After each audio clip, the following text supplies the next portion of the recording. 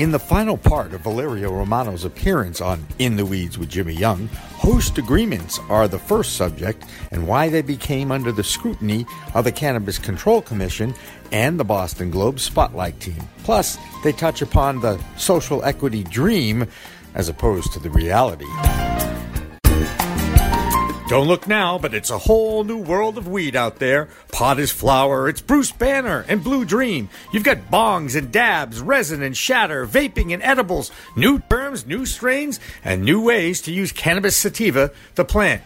Some just made with CBD, and hemp has minimal THC. There's sativa and indica strains, and 100 chemicals, all legal in 10 states for adult use. There's a lot to get to know. Get used to it, folks, because it's legal in the Bay State and it's not going away. Neither is In the Weeds with Jimmy Young next.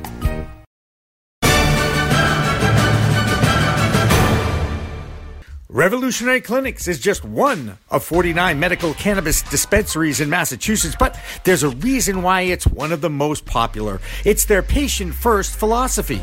All day long, they teach, they educate, they communicate about this complicated plant called cannabis sativa. That's true whether you visit their Cambridge location in Fresh Pond at 110 Fawcett Street or at 67 Broadway in Somerville. Revolutionary Clinics, where the patient comes first.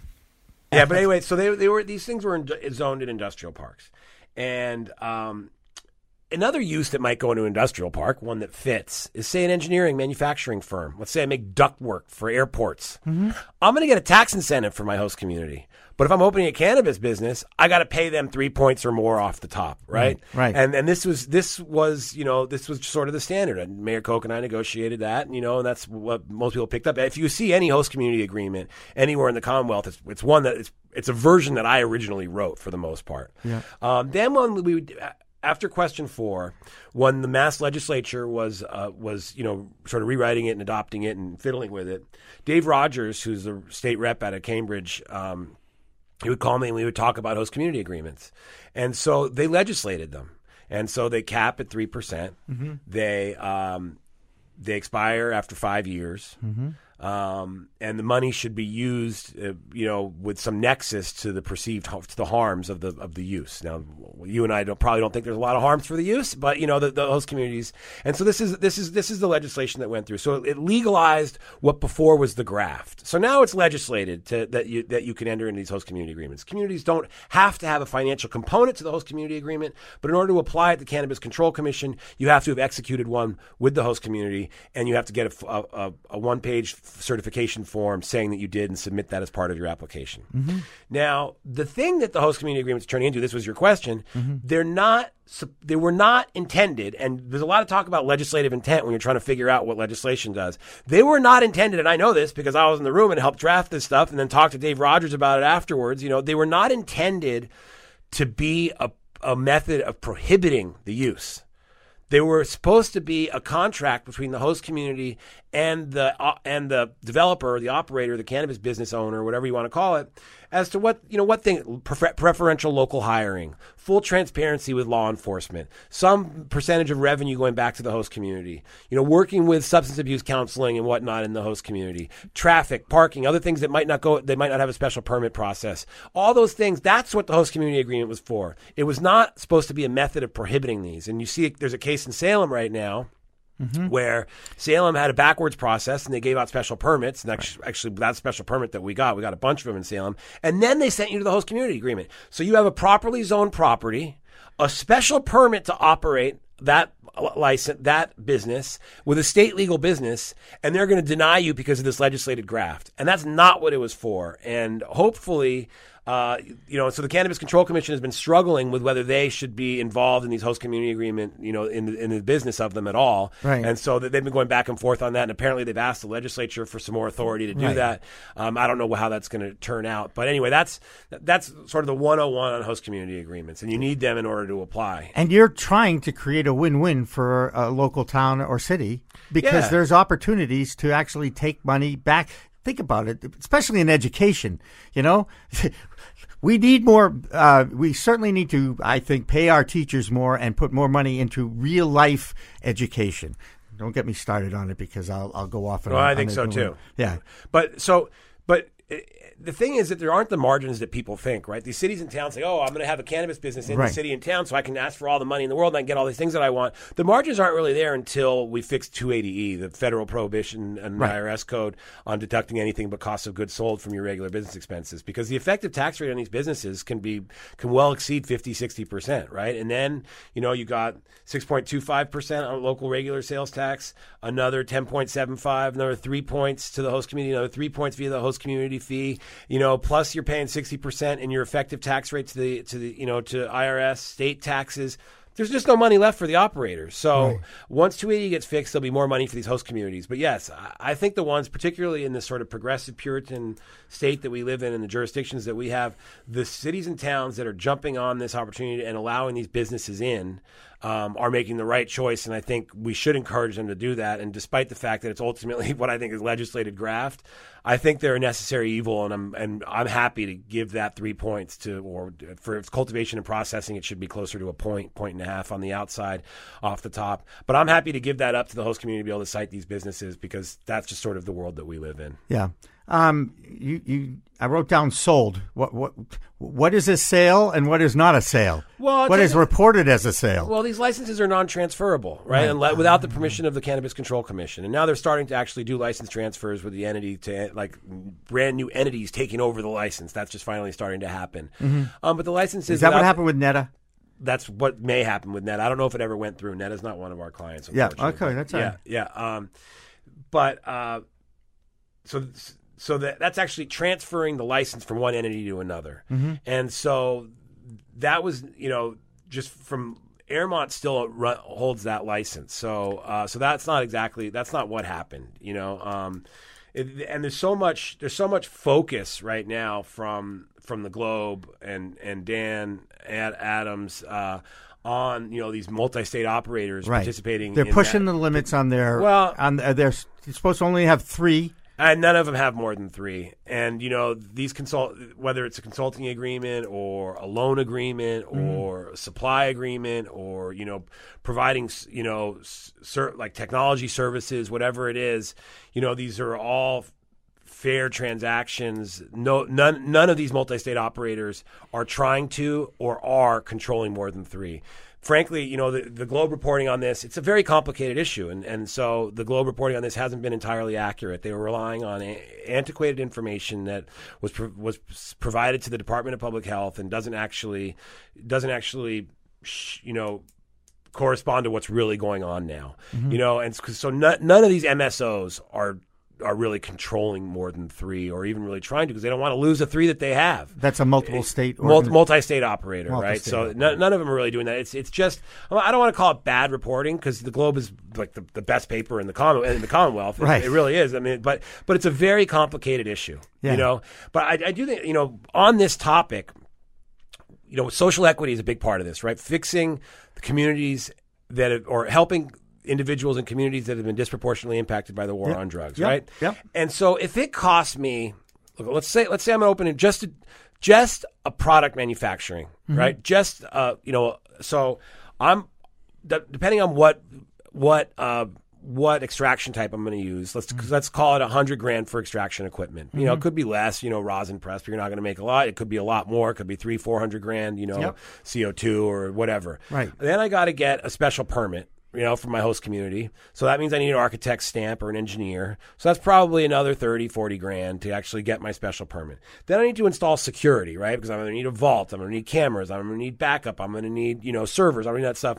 Another $75,000-$100,000. So now I'm basically at $200,000-$250,000. Then I got to carry my property, right? So property carrying costs, I don't know, a minimum of $2,000 a month, minimum, $2,000 a month, so $25,000 a year. So I'm at $250,000-$275,000. Then I actually have to have employees. I got to pay them. Let's say it's only 2 or 3 people to run a small extraction lab and a commercial kitchen and build out your kitchen and all that. Right. You hire those people. Now I'm at $350,000 in the first 6 months of operating. I haven't even bought any of the flour that I need at $4,000 a pound, any of the trim I need at $1,500 a pound. So now I'm at, $500,000, very least to get open for product manufacturing in the Commonwealth, just to be able to create some cookies with your branding on them, assuming that you're going to do the extraction yourself. $500,000. So or, God forbid if we're talking about a 5,000 square foot grow, that's $1 million plus to build out easy all day long, right? Right. Unfortunately, in this, that the communities that have been disproportionately impacted by the war on drugs, typically that cash is not there, right? The people in those communities that the social equity program is meant for aren't ones that are sitting on $1 million in discretionary cash to open up one of these businesses, or 8 million or 10 or whatever, or even be able to go to a bank and get a short loan to get it going. Well, the banks wouldn't even do it. Right. So what I'm getting at is this goes back to the MSOs, the multi-state operator issue, and the social equity and the Globe. There's just it's like there's this sort of hit piece on all these multi-state operators that keeps coming out of the Globe, and it's almost like there's two schools of thought, right? Anybody with money is bad, and we have to make sure that people without money can get into this process. But there's no way most people are going to even be able to pay for the security, right? I mean, most people don't even have the $75,000 to build a security system out in cash sitting around, no less the $500,000 that I talked about for one of the smallest, most efficient, cheapest type of businesses to open. So what I really think needs to happen with the multi-state operators and with cash coming in, we need to make sure that these transactions are fair, that no one's taking advantage of the smaller operator that's from one of these disproportionately impacted communities. But this cash that's coming in from around the country that is trying to get there, that doesn't mean they're trying to have control over more than three. They're trying to participate and help this business, and if it's fair and everybody makes a fair return, then I think it's a good thing. Because otherwise, we're never going to get these social equity applicants through the process. Right. There's only going to be a couple of them for the next bunch of years, and this is a fundamental problem with the way that both the reporting is and the people who are approaching this industry in Massachusetts are looking at it. It's like this. It's adversarial almost between operators with cash who operate throughout the country and folks who have no money, who are seeking money. It doesn't have to be adversarial, and so I hope that the Globe's thinking can evolve on that issue so that we can make sure that the reporting is fair and we get the money into the Commonwealth that we need to have so that we can have these social equity applicants actually get money and get open. Yeah. Well, I went off on that tangent. That was but great. that's a really important part of this whole thing for me. And I hear you, and I can hear the passion in your voice for this too. So I respect that a lot. I think it's great. The big sale that happened last week with a little caveat that it'll go through when it's federally legal between Acreage Holdings and Canopy. Yep, $3.4 billion, but it doesn't really. You're not going to see any of this money right away. I mean, that's a huge deal, and it's all contingent on the cannabis becoming federally legal. And I think that we feel pretty good about STATES Act going through in the next year or so. So. I mean, I don't want to get too much more into that because of client confidentiality and all the other stuff. But we feel pretty good about federal legalization. Great. All right. And let me ask you a question, because MJ Intel, one of the newsletters I get, predicted it won't happen until 2023. I don't know where that came from. I don't know if that's the case. I don't know how long ago that was. But I literally read it last week. They said Mexico in 2019. They picked Uruguay.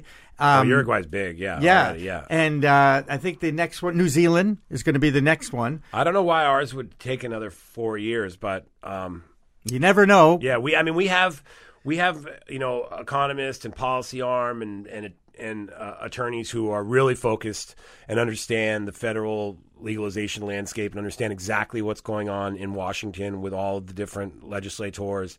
And I'm not that person, So yeah, but from speaking with them, I don't hear 4 years. I hear 18 months. Right, 18 months. Yeah, or less. Wow. So let's see. That's around the election, or no? I don't even want to get into that. Let's just say. And you mentioned his name once. We usually do not allow his name to be mentioned. We call him POTUS because of that. Okay, excuse me. You can feel free to edit it. That's how I know. I'm not going to edit. I'm only kidding. I'm only giving you a hard time just because I so enjoyed our conversation over the last hour. By the way, has it been an hour? And it flew by. And I really appreciate the fact that you enlightened me on a lot of these issues. Oh, too, yeah, absolutely. Because this is one of the best things that's ever happened to me, that I can bring in people and have these kinds of conversations with them. And I don't know everything, nor have I ever pretended that I know, but I think I know enough to ask good questions. Oh yeah, this has been great. I've really enjoyed myself as well. And that's what I kind of pride myself on. So Valerio Romano, thank you so much. Thank you, Jimmy, for coming in today. I really do on a Friday afternoon. You know, the traffic's always bad, but I do appreciate you making the effort. And Steve, thank you for pushing the buttons as usual, Mr. Helmuth. And let me just think, did somebody I know get TV Student of the Year at Curry College? Did I hear that earlier today? Congratulations, Steve. And no more deserving person as far as I'm concerned. He's already got a job at Fox 25 as a production assistant. He hasn't even graduated college yet, right? That's great. There's going to be a bidding war for his services. He doesn't know that yet, but he probably will need some representation. Anyway, Joyce Gerber is the executive producer of this, and I really do appreciate, Valerio, again, you coming in, and we will be keeping an eye on what goes on in the world of cannabis, because as you know, it's a whole new world of weed out there. We'll see you next time on In the Weeds.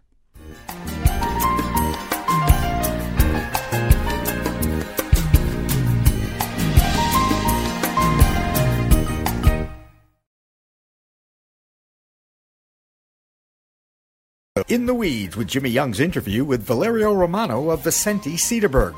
A reminder that this podcast can be found on the clnsmedia.com website, iTunes, Spotify, C-Suite Radio Network, and the new ProCannabisMedia.com.